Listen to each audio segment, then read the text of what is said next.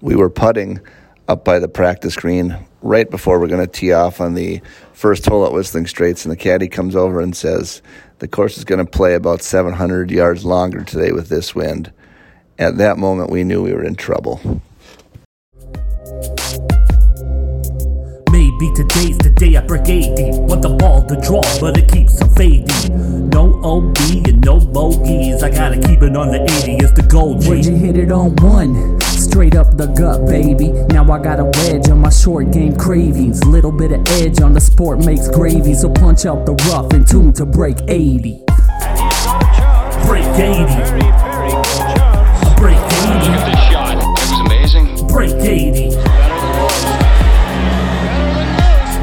This guy's pretty Break good. 80. Break 80. A fantastic finish. Break 80.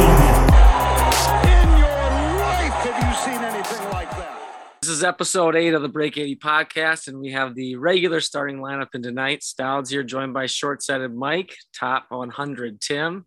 These guys are fresh off their out east trip to Kohler, Wisconsin, where they partook in Pete Dye's major championship and Ryder Cup gem, Whistling Straits. How are you guys, and are you still alive? Still recovering. We are still in recovery. Yeah, I got a text from Mike today. He's still sore from that walk, or the bed, or the luxury accommodations that we had. I think more my ego. My ego is bruised more than my body at this point. Well, I can't wait to get into it. It's going to be a good time. Before we get to that, let's just go over the agenda here real quick. We're going to do the Whistling Straits trip. We're going to preview my trip coming up here to Brainerd. We'll break down the entire thing. We'll wrap up the Zurich, in which one of us picked the winner, one of us the runner-up, and one of us with the WD. Definite asterisk by this one. And then we'll do a short preview of the Mexican Open and maybe a little other things here at the end. So with that being said, boys, I cannot wait for this part. I try to follow from afar. It looked like a blast to watch, but not as much fun to play. Give us the breakdown of the trip out east. You want me to, let me, before Tim goes into his thing, I just want everybody to know that I think, so I left my house in the West Metro at 3:48 a.m. on Saturday, checking the weather at Kohler, Wisconsin. And it said it was going to be 65 degrees or something like that, 62. And the wind was 10 to 13. Now, maybe it was my fault for not putting in Haven or whatever that little town is. It's more on the water, but we're gonna blame this on the meteorologist, like the pros do. You gotta have an excuse. And when we opened the car to get out at freaking Whistling Straits, there was no way in hell that was 10 to 13. It was just howling already, and we knew we were in trouble. We just knew it. We were in for a long day. Well, thank God for that merch sale, right? Yeah. Oh my God, loading up on. I don't know if anyone's bought anything, but I get off the beaten path on golf stuff because you end up with 55 polos with different courses on them. So I'm deep into the everyone knows the Turvis Tumbler game, but also the blanket game, and now I've got a couple plush toys sitting around the condo over here from different courses. But Mike is spot on. If not for that sale going on, we would have been not insulated very well. But the round started early. The round started with the drive, and why Mike picked to sit in the back seat. Mike is 6'5", probably. Chose to sit in the back seat of a very small sedan. Then complained about back problems the rest of the day. That could have been as rough as the wind, but goodness, having played quite a few of the top 100s, though, the only place that I can really place Whistling Straits is really next to Wolf Creek. And I sat around, I kind of contemplated just the course overall, but it doesn't align with the links. It's not linksy. It's way too undulated. It's not necessarily next to the lake. The bunkering is severe. There's 1,100 bunkers. It's Mars. It's Mars golf. It's Martian. It doesn't exist anywhere else. And that is Wolf Creek to a T2. Whistling Straits has bunkering, severe artificial slopes, random high face screens and walls and everything thrown in the midst of it. It is 10 times worse than what you see on TV. Have a great time, have a blast, go out and play, but it is Martian golf in the same way that Wolf Creek is Martian golf, and many of us have seen the video game. My scores were Martian as well. They were out of this world. A couple double pars. Those were generous double pars. I had a couple bunkers where I took 3 shots out of one bunker that happened on 2 different holes. Goodness. I tried the Spieth shot on 17, not because I put a ball down, but because I pulled it and I ended up down there, and hit a solid bank shot off of the wooden embankment, which came back into a different bunker, and then struggled and hit 2 other bank shots out of that different bunker to finally get on the green. Again, it's a wild world out there. And I think all 3 of us just kind of laughed and looked at ourselves at the end of the round and, had a moment of appreciation for the next time that we got to play a traditional parkland course here back in the traditional Midwest. There weren't enough cigarettes in Sheboygan to get Tim through those first 4 holes. Oh my God. Oh, it sounds like a blast, Tim. I take sponsorships again. I'm not a part of the Surgeon General's administration, so I think they do some good for the mental psyche.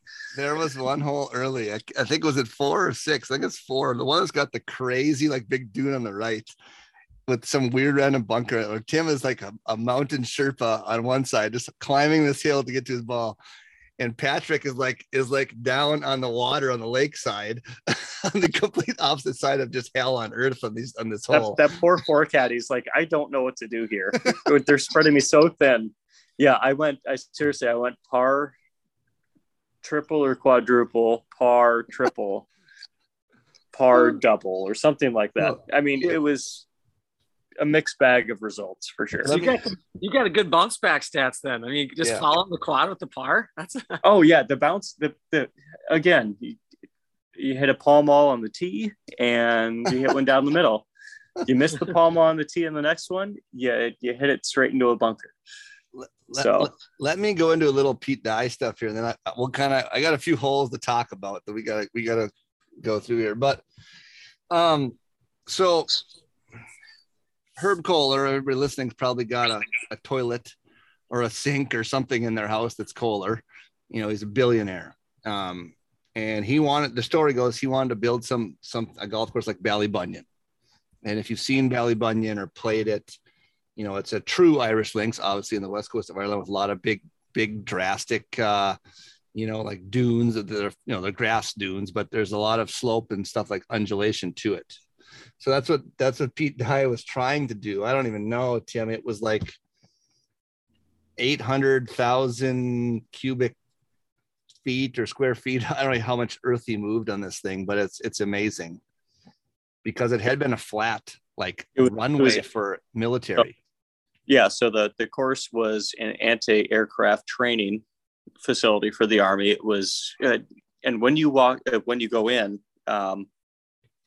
and I'm sure a lot of the audience has been to other top 100s. There is a distinct marking sequence that goes with a top 100 course. You've got big pearly gates, you've got big signage, there's maybe a resort attached to it, and there's none of those luxuries attached to Whistling Straits. You are going down a side highway off of Sheboygan into a even worse side highway past Haven, a bar that we probably should have visited. Probably should have. It looked good. It had the Miller Lite, the old 1980s, 1990s Miller Lite sign on the outside. But then you get to the gates, and it's kind of the first indication that you've even come close or arrived. There's really no big signage. There's no big grand entry. You just come up to the property, and then you're there with one sign, which I thought was a little bit different.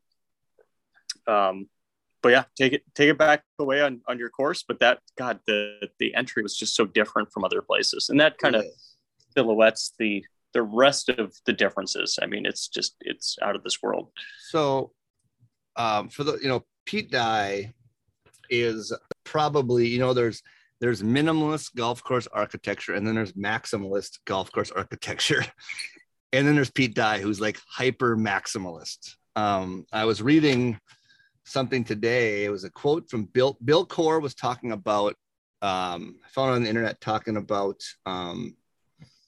Whistling Straits. If Bill Corr is part of Corr and Crenshaw, they did some at Bandon, and they, Sand Valley, and they're very minimalist now. But Bill Corr worked for Pete Dye, and he said, he was talking about Harbor Town, which a tour played a few weeks ago, and said, that was one of the early Pete Dye courses were based on finesse and shot placement. And then he goes on to say, and then when he started working on TPC Sawgrass, there was a change in Pete Dye. And it became like his career path was to, start tricking, making it harder for professionals at these tournaments. I don't want to say tricking, but playing harder. Then there was a Pete Dye course that says, Pete Dye quote that says, once you got them thinking, you've got them.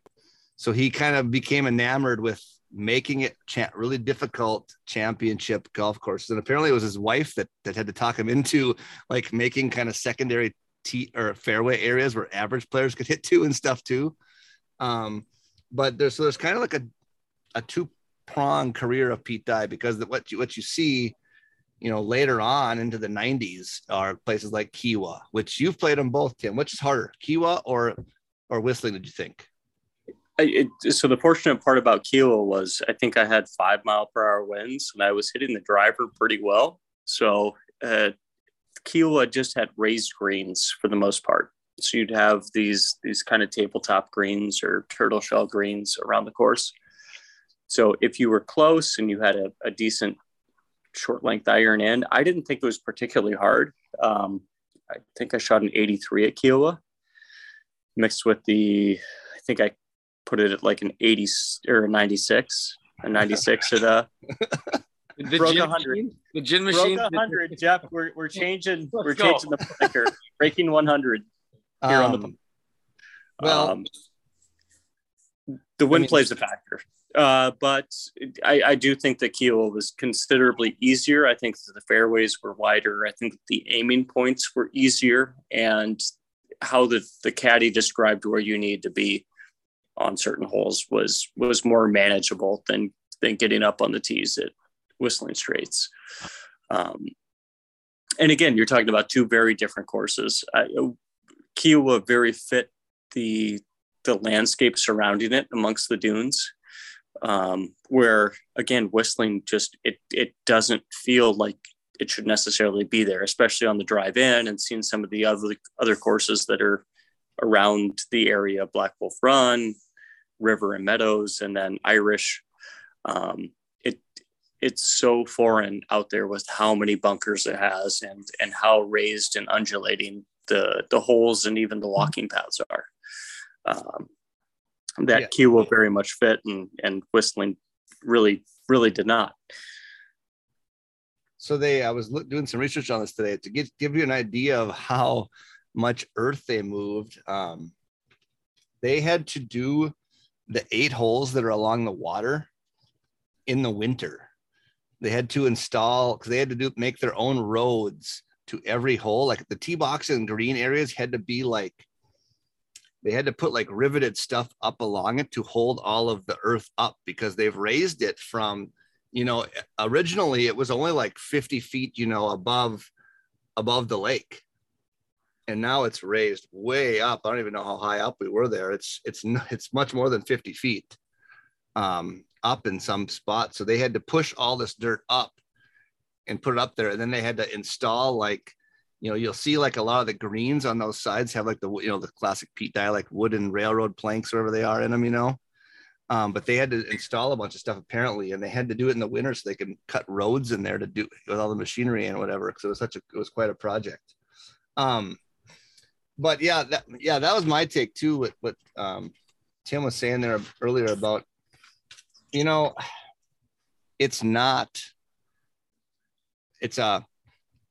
the idea behind it was to make it a links style golf course like Ballybunion. it doesn't play like that really. There's like dramatic dunes and cliffs but obviously we played early in the year. It had just opened. It was the second day it was open. So it's playing much slower than we play in the summer, but there aren't a lot of spots, where it was like, well, if you catch this slope, it would really run forever. There's a few, but not like you would find on a true links kind of golf course. It was highly precise. It was highly precise off the very tee. Precise. And the greens, when you think like real true links, Scotland, Ireland, or whatever, even Bandon, parts of Bandon, very big, large greens. These were not large. They were not that big of greens at Whistling. They were actually fairly small to medium sized areas. And, typically your links courses have a lot of like shaved or runoff areas around them. These did not. If you missed the green, you were in some shitty little pothole bunker where you couldn't even get a stance, and it was kind of crazy. Speaking of pothole bunkers, number 6. Yeah, the crack. The crack, yeah, that was added. That was not original. What? Both you and Pat went down there too. We went down and hit a shot for fun. Yeah, so there's this. If you don't know what he's talking about, number 6. Green, the hole is not that long. It's like 380 or 90 yards, I think, from where we played it at. But it's got a green that looks kind of like glasses, like sunglasses or eyeglasses. And in the middle of it is this giant chasm, this hole. And you go down there. I mean, I'm 6'5" and I'm looking just straight at a wall. It's like 8-10 feet deep. And we hit shots for fun from down there. But I was reading about that today. Pete Dye was not happy with 2010 scores and went back and added that. But that's a perfect example of how it's like not a true links kind of design, because that's kind of a 2-part green. If that pin is on the front left, you could run a shot down the hill and roll it there. But on the back right, where it was for us, you have to fly it. There's no other option. Because No. Mike is putting this mildly. It is a U shape, and if you're on the left side coming up, you would have to hit a flop shot over this chasm that would go down 10 feet. I mean, you were both buried. Both you and Pat were buried below the height of the green. And we just went down there for fun and dropped the ball. Oh yeah. Oh no. And this was not even like a wedge coming flying in. This was us dropping the ball down there. And then if you go right of the green, you're rolling down towards Lake Michigan. So it's like there's no, or maybe it was up on the, I can't remember. Anyway, but right was a huge drop too. There's no like area to play like what you would think of as a standard path. Links golf gives you the option of using the ground a lot. That's just not an option in some spots here. I think that was the one frustrating part about it too, just because I didn't bring my best game by any means, but that happens. And you look for bailout areas, and there were no bailout areas anywhere on that golf course that you could possibly find. In fact, if you were off the fairway, our caddy was telling us, well, you're probably in a bunker. Yeah. Right. It's not, did you hit the rough? Where'd you hit the rough? It's like, you're in a bunker. We'll find it. It's in one of them. Yeah. You'd miss a fairway and he'd be like, it's probably in a bunker. Cause it's, I was looking this up today. The fairways there are about half as wide as people. I've not played Bandon Dunes, some of the courses there and trails, but they're about half as wide, it said, as they are there. So it's not like you have lots of room to hit shots. And when the wind is whipping 20 to 25 sideways, and it's like, oh my God, we knew we were screwed. When we're putting, we're like chipping and putting before we play, and our caddy we had comes up to us and says, "Not sure which tees you guys want to play, but just so you know, with this wind today, it's going to play 700 yards longer," I think he said, or something like that. We're like, "Oh my God!" And then step up on. Oh goodness, we were on the range, and you were down a little bit further, but the guy next to my right, a different playing group, was hitting these half swings into the wind, with his caddy going, "You know what?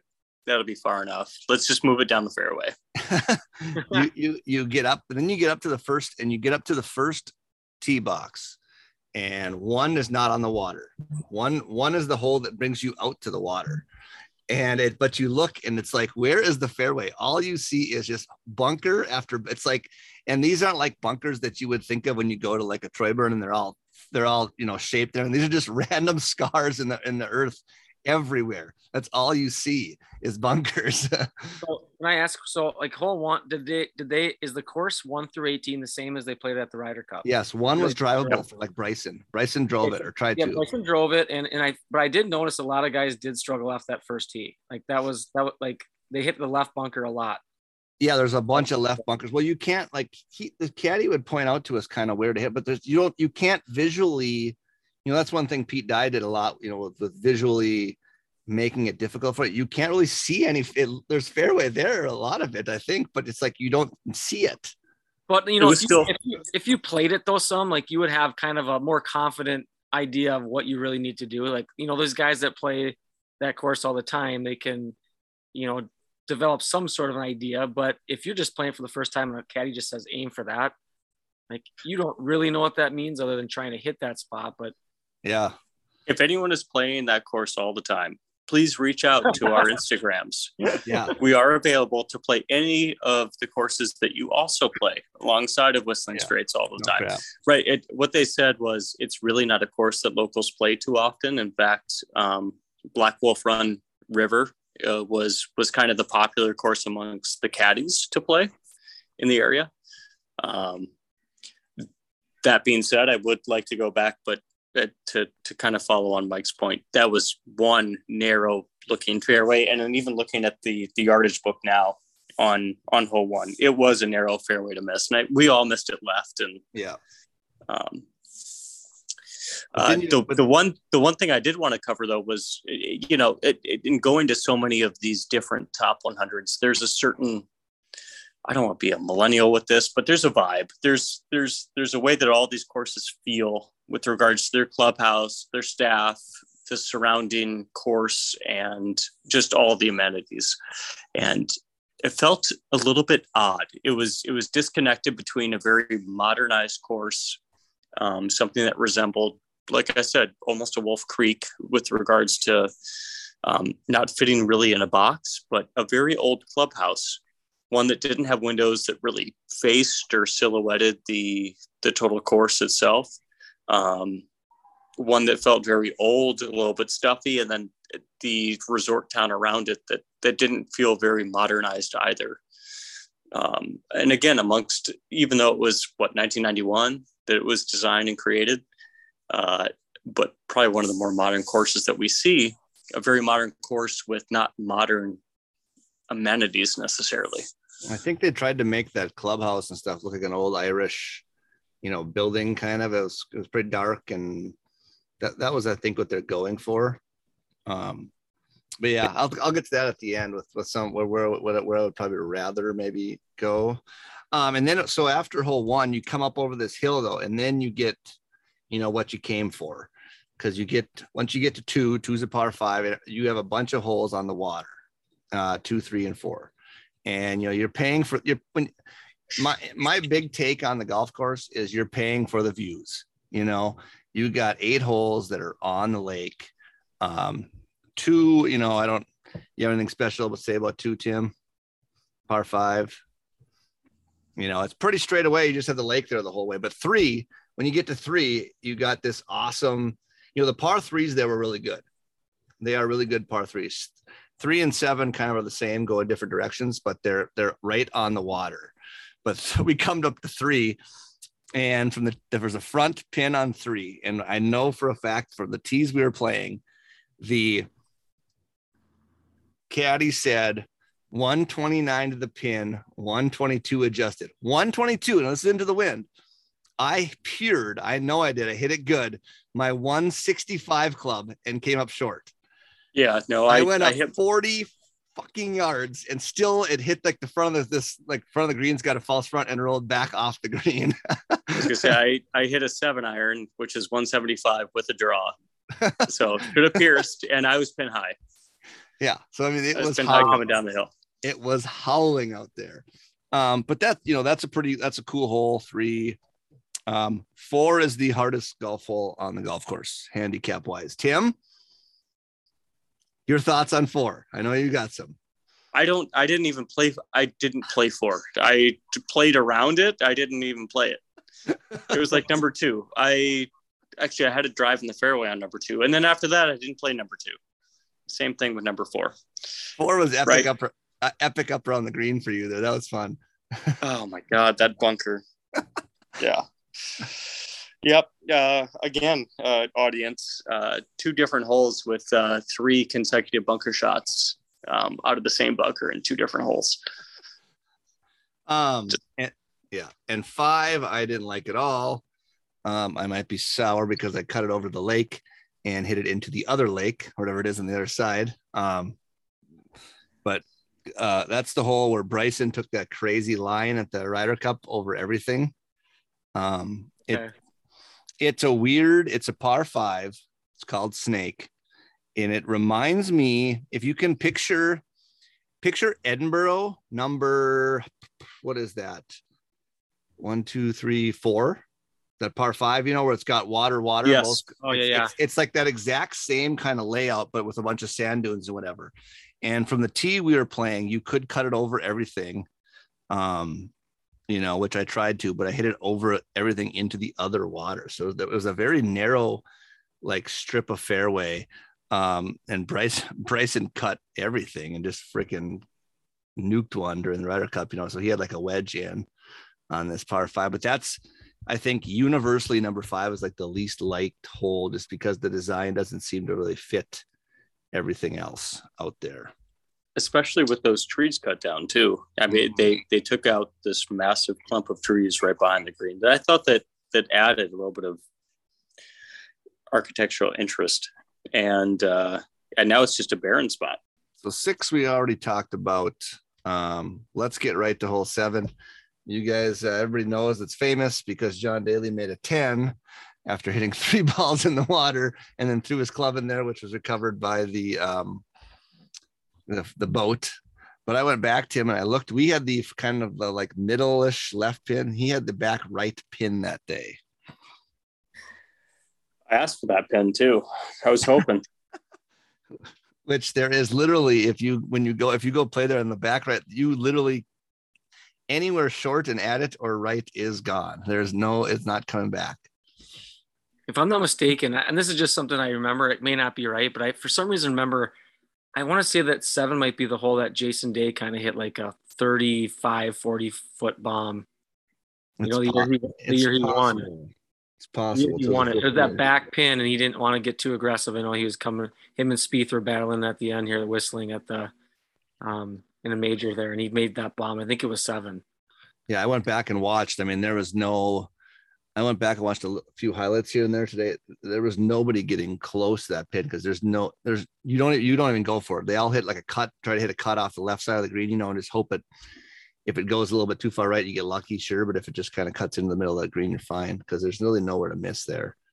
It's built right on the edge of the water. And then we got to 8, and this is where my own words, Tim's already laughing, came back to haunt me. Why is you're there? Because there are so many times through the first like 8 holes, I'm just kind of walking around, taking it all in. I'm like, and I said multiple times, like, why the hell is there even a bunker there? Nobody hits it there. What the hell is Pete Dye doing trying to put a bunker there? We get to 8. It's par 4. I got the 2-iron in my hand because I listened to the caddy who multiple times would say, just hit it between those gorse bushes up there, those 2 junipers. And I'm like, we're all like, that's pretty easy when it's only easier said than that when it's a 20-yard wide strip of fairway with the wind blowing in your face and across or something. But I get up there and just stone top a 2-iron. And this thing is rolling off the front of the tee box. And, I didn't think everybody's laughing because it goes down to this bunker.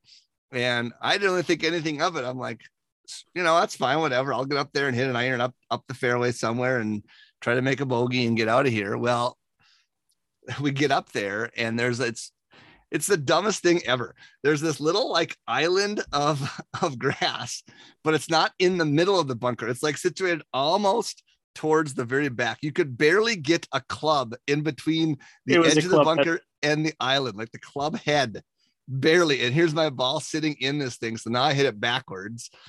across the fairway backwards into another bunker. I'm hitting my third shot. I'm like 320 yards out still of a fairway bunker. I did manage to make a double. Good save. Somehow made a putt. If everybody wants to know, the putting odyssey with conventional grip is officially done. It died at Whistling Straits but that was one of the few putts I actually made. But eights were our buddy Patrick, who was also playing with us, took 3 shots out of a bunker as well. A fairway bunker hitting backwards also. That can happen apparently at Whistling Straits. Okay. And then 9. Now I like 9. What do you think of 9, Tim? Good drive. The wind was in my head by that time. So I chunked a pitching wedge that, came up short, and drive was good. I thought both of the holes into the clubhouse looked handsome, but they didn't necessarily fit the course. They were more traditional, with ravine running through 18, which you might talk about later. Both 9 and 18 felt more Parkland. They felt more Minnesotan. Than what we had dealt with. So there was a lot more comfort sitting on both those tees. Now, the transfusions talking on the 18th might detriment the final tee shot. That is up in the air still. The funny thing with hole 9 though is, for what's supposed to be like a Ballybunion kind of course, that was like the most sloped fairway going down. You got a little run there. But the rest of the hole really didn't. It's like not that kind of a hole. I did 9, 10, 9 and 10 tees. I sat at both of them and said, "Oh my God, there's a spot to miss. There's a zone to actually miss these fairways, or they're wide enough where you can aim and you can have an overdraw or an overfade, depending on where you put the ball or start the ball." I was a big fan of 10. Yeah. Hit that one. 10 was a good hole. This is coming off a short. I missed a 5-footer for birdie on 9. That's what we were in. We were in pure crisis mode there, but we did manage to make a par on 9, 10, 11, and 12. Well, I think the bigger story is coming off a primo hot dog. I mean, those were great hot dog. Somebody on Instagram sent me a thing today about apparently the granola bars are amazing too that they had there, but the hot dog was one top 5 hot golf course hot dog of all time. Well, it was all worth it then. It was all worth it. Fantastic. Yeah. Even 5-hour drive one way, worth it. Yes. Hell yeah. It had like the bun had like the little like sesame seed kind of things on it, whatever they were. Oh, it was amazing. When you just missed a 5-footer for birdie to roll in with a 43 at the turn, nothing says let's go like that hot dog and a little beer. No, we had transfusions that turned in.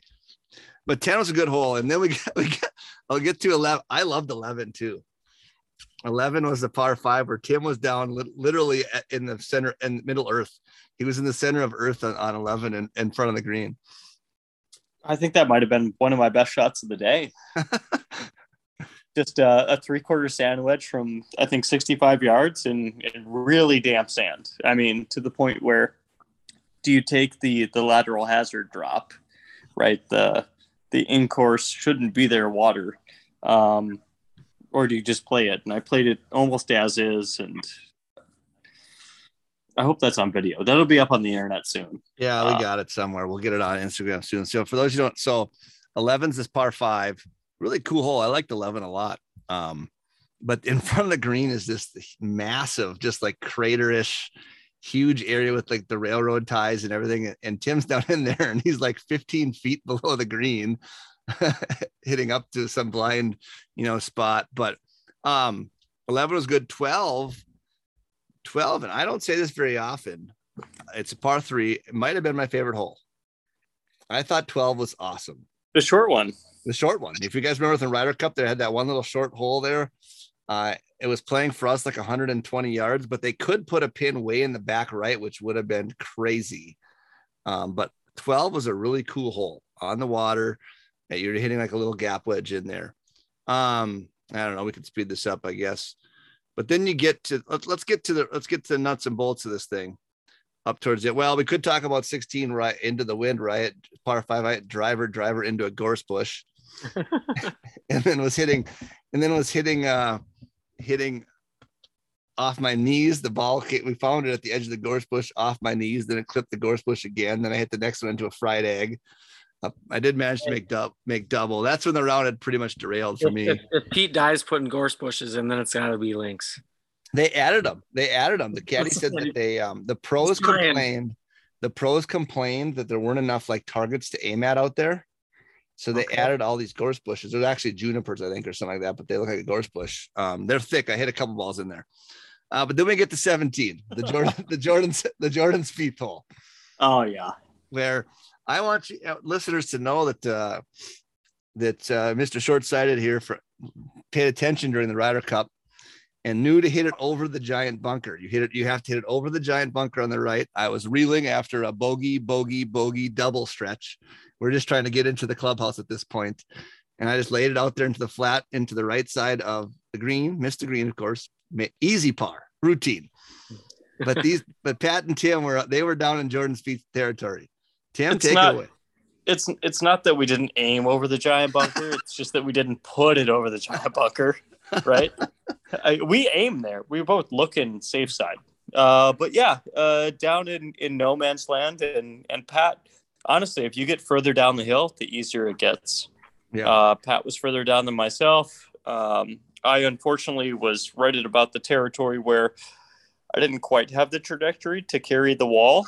And the first bunker shot banked off the very, very top 4 inches of it and came back into a different bunker. And then I proceeded to try to go to the bank on a late Saturday afternoon. As everyone knows, they're closed. They're not open for business. So I think it probably took me 5 shots to get out from down there to finally on the green. I'm not saying that Jordan Spieth running down the hill was overly athletic. I mean, I ran down the hill to go find my ball. Not impressive.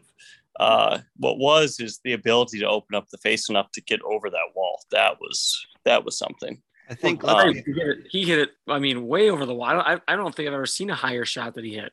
Let's be honest. I don't know how he did that. The physics don't fit in my mind yet.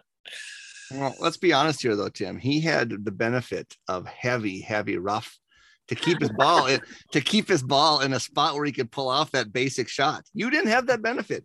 You're down there in the bunker. You know, you couldn't. The bounce of the club it isn't going to get it up high enough. So you had nothing left but to bank it off the wooden rails on the side of the green. He probably had it easy. He probably had it easy. No palm malls left. Yeah, no palm malls. No assistance. So it was both Pat and I got what we asked for. Both of us knew of that shot from the Ryder Cup. And he pulled it off better than I did, but we both had an experience down there. Yeah. And then you get to 18, which is called Diabolical with Pete Dye's name spelled in it. And it's the Dustin Johnson hole where he was in the right side.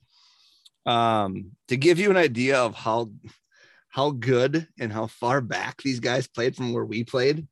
We ended up playing like 6,700 yards basically in the wind. We had contemplating playing 71-42. Thank God we did not. But on 18, I hit a 2-iron as good as I could to the very edge of the fairway from our tee box. And from where I ended up to where Dustin Johnson got the penalty, he was like 100 yards back. So I don't know where that professional tee box is back there. Oh, it must be in no man's land somewhere to be that far back when he's hitting driver. It was a good 110, 120 yards back from us. And it was tucked more towards the tree line. Yeah. Way more towards. So they had to carry all of that waste bunkering on the left. That right side of the fairway must have looked like an island. Yeah. To those players. It's kind of a risk reward for the normal tee box that we played. You can go over stuff, but it's a hard hole. It's one of the holes I don't get out there. It's like Tim said earlier, 9 and 18 don't fit. Like if you're trying to have a links, you're trying to make this like an Irish links, because there again, you have to fly it over all kinds of stuff. there's a river or like a little stream and bunkering. You can't use the ground at all basically on the hole. So it doesn't really fit to me. Hard golf hole though. Beautiful setting. No, and I think the weirdest part too, I flushed a 6-iron in from my yardage. I think you hit yours okay. I rinsed one. And both of us, I mean, even my 6-iron on the yardage came up short, even with the downhill, which I was shocked by. I don't know. So I'm not sure. Yeah. Still dealing with the wind, even though we couldn't feel it, or what happened there. But just you've done a fantastic job of just convincing me that I got to go play that card. Oh my God, yes, please. It's I wouldn't say so. Here's the thing, like I'm not convinced that the stay and play is necessarily worth it, just because of the age of the clubhouse and some of the accommodations. They were very nice. They were just so aged that I feel a little bit too laid back. Yeah, with my golf trip. My whole take on the place, my final kind of take is, somebody asked me on Instagram today, would you play it early season or, wait for peak season pricing and better conditioning?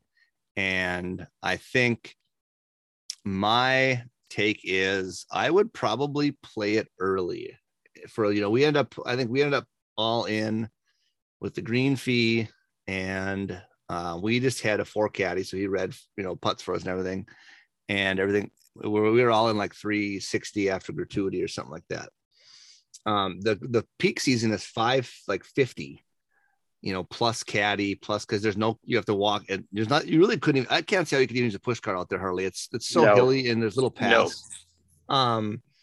So I think I would, I think you got to play it once, if you're a golf fan, try to get over there, play it one time. I didn't mind that it wasn't, peak condition, because I think you're there for the views. You're getting all the views, you're hitting all the shots.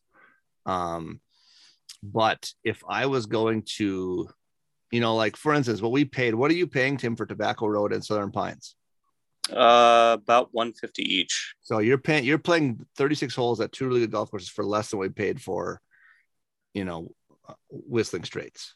Yeah, but I'm going to differ with you on this. I would go back to Whistling and pay the premium, so I didn't have to deal with the wind.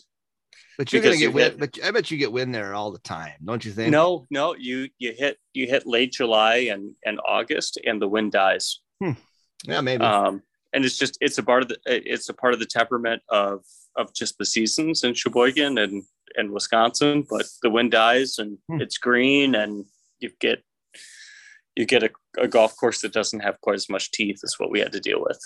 Well, for my money, having played most of the courses there now, if I was going to go on a buddy's trip, I would go to Sand Valley. I think the vibe at Sand Valley is better. It's much more laid back. And somebody had also messaged me on Instagram about, depending on what your ability level is, if you're somebody who regularly shoots 90 here in Minnesota on an average golf course, I don't know if you're going to have a lot of fun at Whistling Straits. There is not a lot of room to miss, and you can get in some really bad spots where if you went to a Sand Valley, you could pay the same price and play both those courses, probably peak season, roughly. And at Mammoth Dunes, you can hit it almost anywhere and have a blast. And so for me, I think it's a play at one time. Say you did it, it's number 3 ranked public course in America, number 21 private. It's an epic setting, a beautiful setting, crazy setting. But I don't know if I'm going to pick, like, I think we listen to the No Laying Up guys in the podcast. If you're going to play it a course to play 10 times, I would pick Sand Valley 7 out of 10 times or something. Probably it was, I don't know, or I haven't played everywhere, but other places too. I don't know. It's hard getting beat up that bad too. It is. It was hard getting beat up that bad. Bad. I think I went into the round with a gin of plus 1.4, and we put the scores that we played the Irish course too. I And I think two of my lower scores from last summer are going to get kicked out of there. So we're going to see what happens. But I shot 85. At Whistling Straits. And I'm pretty beat up psychologically. I switched putting with 2 holes to go and finally said, screw it, we're done with this. So I don't know.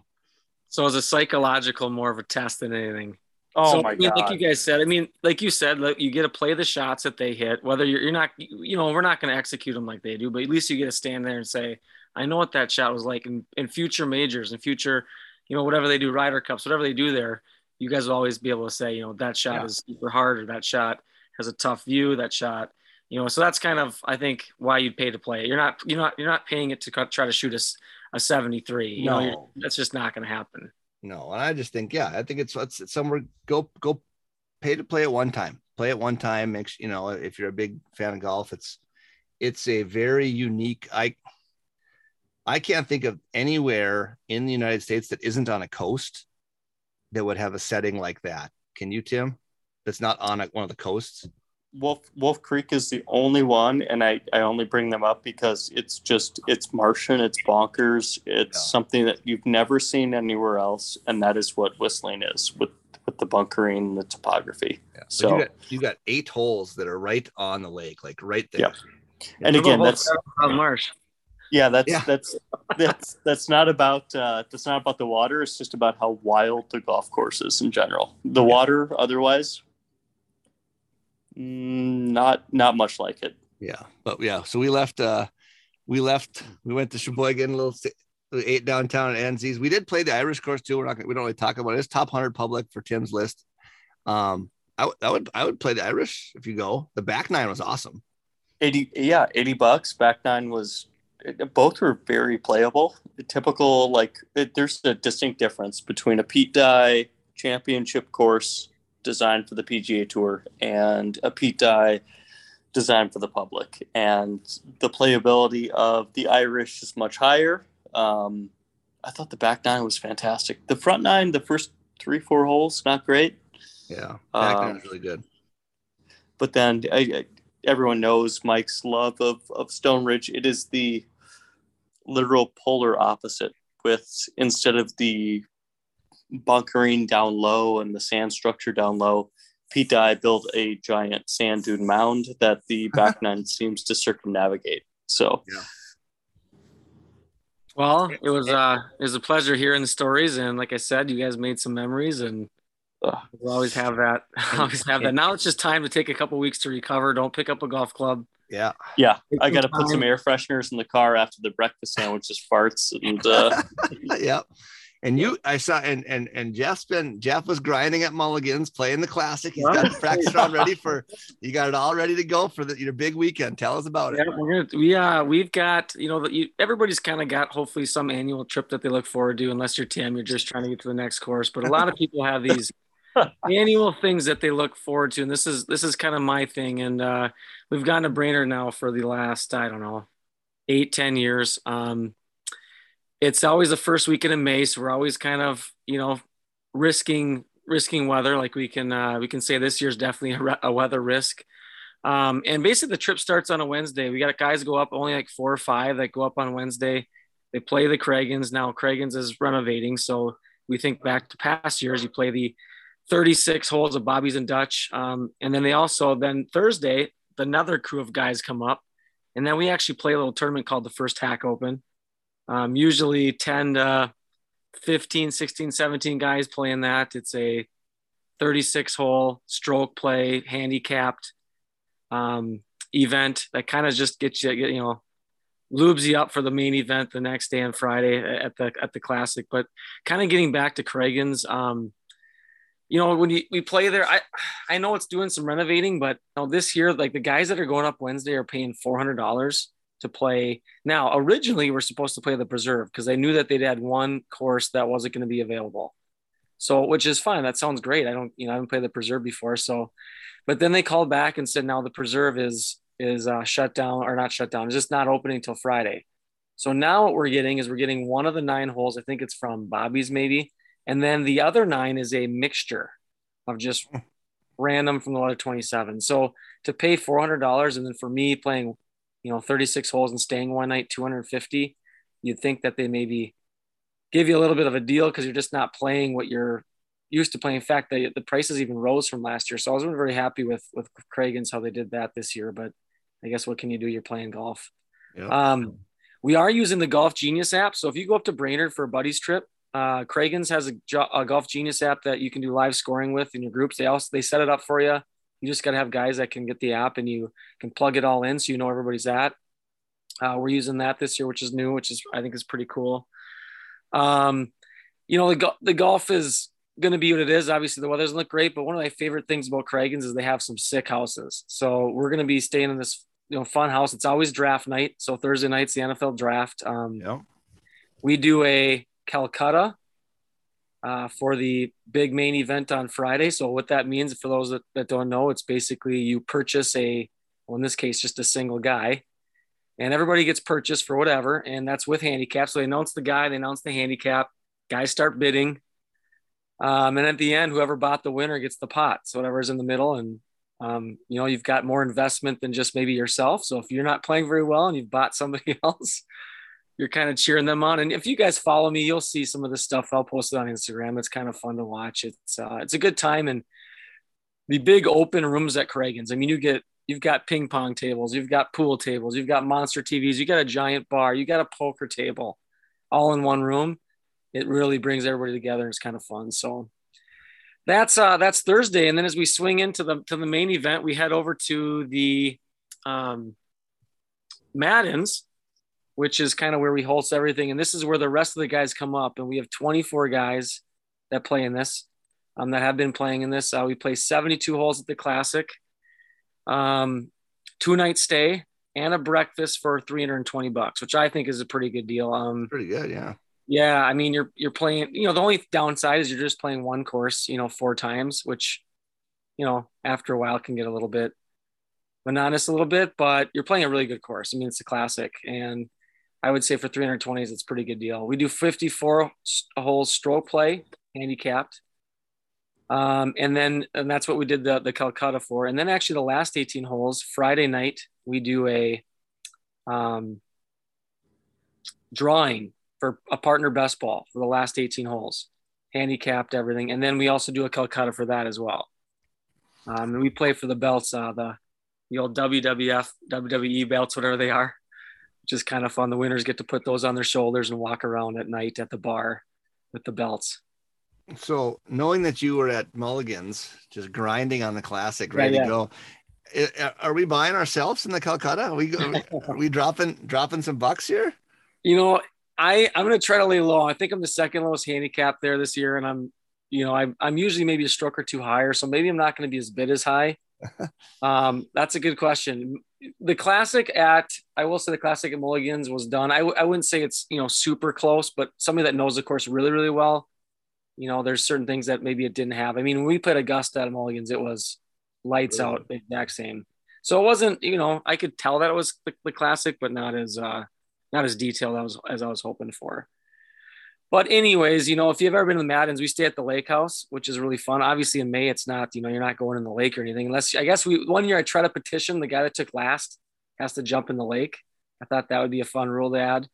Guys just didn't get on board with it. There's probably ice on the water still at this point. Yeah, heck yeah, especially this year. So it's a really fun house, just right on the Gull Lake there, East Gull, I think it's called. And then the overflow, if we can't fit everybody, a couple shacks right next to it that we bunk up in. But awesome time. Kind of bummed about the weather this year. It's gonna be one of those things where you got to think kind of survival.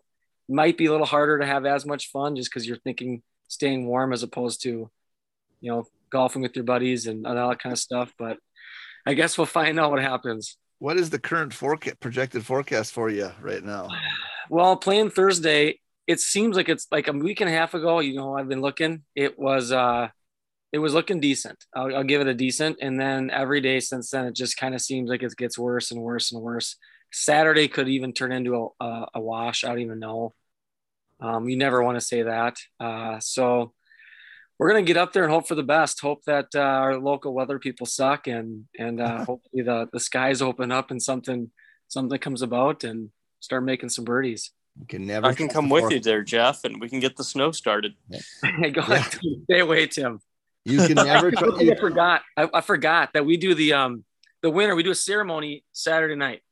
So we do a ceremony. There's a jacket, kind of like the Masters. The former winner puts a jacket on to the new winner, and the new winner's hopefully going to give a little speech, and then we take the belts and the jacket, and we go. If for those who don't know, on Madden's campus, there's a bar, and usually we head to the bar, the whole crew of guys, and then live music sometimes there, and tell the stories of how did you shoot a 12 on hole, blah, blah, blah, and they're going through their stories, and it's just, it's a good time. And anytime you can get 24 guys together to play some golf, it's, can't beat it. Nice. Well, that'll be, it's going to be I like to call our round at Whistling like a war of attrition kind of. Yeah. You'll have the same thing with the winter gloves on, the mittens, and trying to stay warm. Yeah, I was trying to find. I didn't know that they have a heater just for golf. So I saw that, but then Amazon would not get it to me until after I've left. Ooh. So I sucked on that one. I was hoping to buy a little heater that you can have in your cart. Get it shipped right to Madden's. I was gonna say there's some USB plug-in heaters you can get. Yeah, I think I need to get one of those because I can't. I feel like if you are dressed for it, you're going to have a little advantage. If there's some little advantage I can get, it has nothing to do with golf, just staying warm and dry. I feel like you've got that. You've got some strokes on the field. Right at the bat. I found that Swisher Sweets. They'll heat me up. Assuming you can get it lit in the winds. assuming you can get it lit in the winds. As I'm sitting here looking at this yardage book logo from Whistling Straits with the wind guy, I feel like it should be Pete Dye's face on there, with blowing some wind at you, with then a middle finger, but then a middle finger sticking out also. Get Kate Smith on that logo ASAP. Jeff, the ultimate cheater roll in the cold is you get the hand warmers and you put the golf ball right next to it. Oh, you pounding the driver. Is that a Bryson secret? No, our buddy Chris, TaylorMade rep now in Scottsdale, talked about his college experience, and I think he had mentioned one very cold round where his coach walked up and noticed he had a golf ball right next to one of his hand warmers, and that he couldn't do that because, again, at any heat, it accelerates the golf ball. So putting it right next to that. You should have told me this off air. Just have a whole pocket full. Now everyone's gonna know. Whole pocket full of hand warmers, like in your hoodie or something. Yeah, I know. Well, you guys follow. Yeah, everybody, if you can, follow on the story. I'm sure, but it might be too cold to even post a lot of that crap, to be honest, and wet. But come here for all the cheating tips. The other big one. I always put a yardage book down on a blind lie. Right in line with the pin. Messed that up a couple times. Tim had some highly illegal moves on his way to a 96 here, including using his yardage book as a visual aid of where to hit the ball. There's no sight lines. Well, let's wrap this baby up. Let's just talk quickly about the Zurich, and then we've got some PGA Tour event, I guess, that I've never heard of. So terrible field, the worst field of all time. We'll keep that one on the team. Cantlay and Xander, they won it at 29 under. Basically, I don't know, in the driver's seat from day one. I mean, they didn't really seem like it was their tournament to lose from the get-go. Those guys were on something. Impressive win. I will say, Tim, the golf course did bore me some. I just didn't get anything from it, really. All the par threes seem kind of similar. I like the pitches around the greens a little bit. Sometimes those are kind of fun to watch. Outside of that, I just didn't do a thing. You got to give a shout out to Jay Haas. Yeah. I give a shout out to Jay Haas. I mean, what is he, 68? Mm-hmm. Making cuts at 68, repping that. So any other takes from there? I believe he is the PGA Tour's all-time leader in cuts made. Maybe? Yeah, something like that. Yeah, I think it was about getting the round number at this point in time. Yeah, he's got like 799 or 7. He's almost 800. Yeah, he's trying to get starts now is kind of the next thing. But I have a couple things. Did you see Brendan Grace hit that one into the tree stump? Oh, it's stuck in there. Flew straight in there. And my other take, I got a couple takes. One, that as Tim and I found out, golf is a humbling game. It's a humbling game. Did you see Kevin Kisner and his partner on that par 3? I've done it. Guy, whatever his name is. I think he was playing Scott Brown, wasn't he? Scott Brown. Yeah. So Brown, he washes one into Davy Jones' locker on the first tee shot. And then Kiz drops it, hits it in the water. Then Brown drops it, hits it in the water. These are not like from like 100s. It was like 50 yards, wasn't it? Yeah, the little chippy flop that they had to hit. They finally took it 8 or a 9 or something on the hole. Yeah, but Xander and Cantlay, you know, I just think like in future from the Ryder Cup, they played together. They played well here in President's Cup and Ryder Cup. You just throw them out there together and say, go kick some ass, boys. They're pretty good. Yeah, I at this point, and that was Tim's whole philosophy. And so, by the way, Tim gets another win. He's now got 2. My Billy Horschel group couldn't quite give him the run that I was hoping for. They got to 1, got down 1, but just couldn't get past that. Well, yeah, I mean, very questionable drop on 17 there too by the boys. I just want everybody to know that there's an asterisk by this one for sure. From my intel says Mito went down to Bourbon Street, had a little fun, a little too much action, maybe. Sore back the next day, withdraw. We don't know. They could have shot 32 under. We don't know. Never know. I mean, so Jack Rose is a wonderful restaurant. Great food, typical high-end Southern food.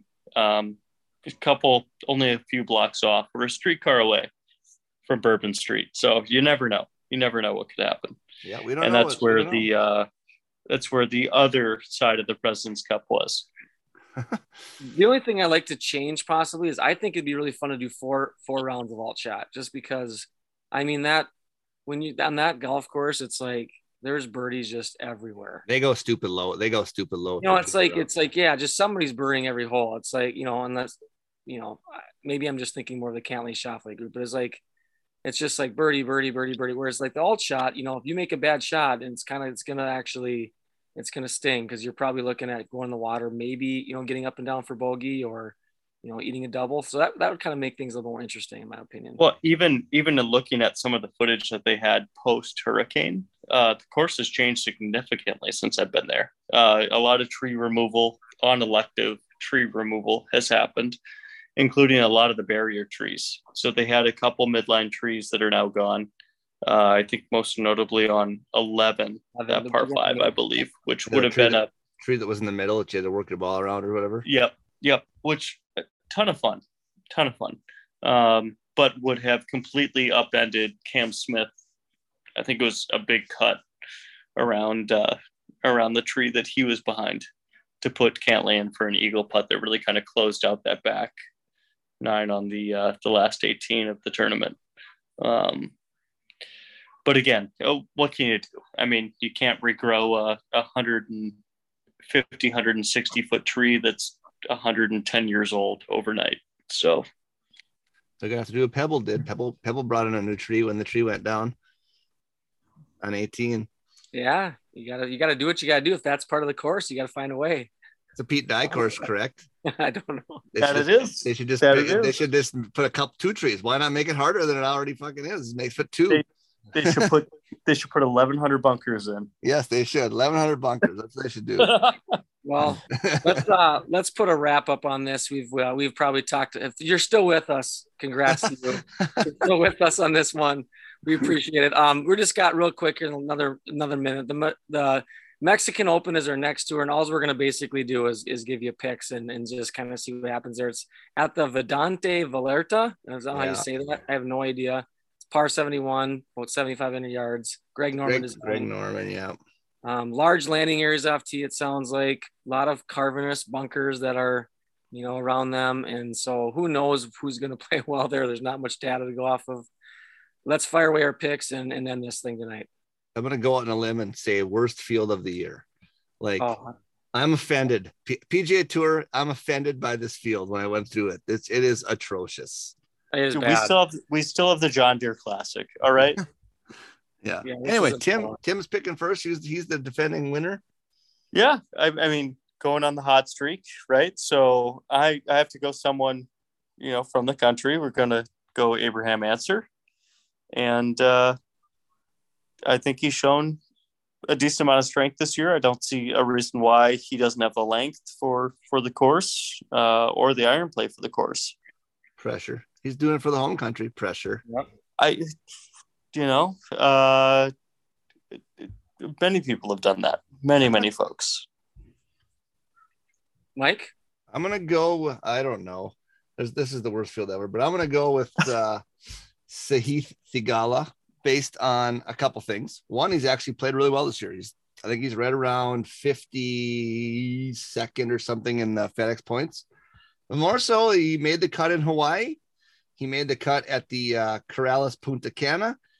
And I just got a feeling he's rounding into shape for the tropical events. Here we go. That's a deep take. I like that.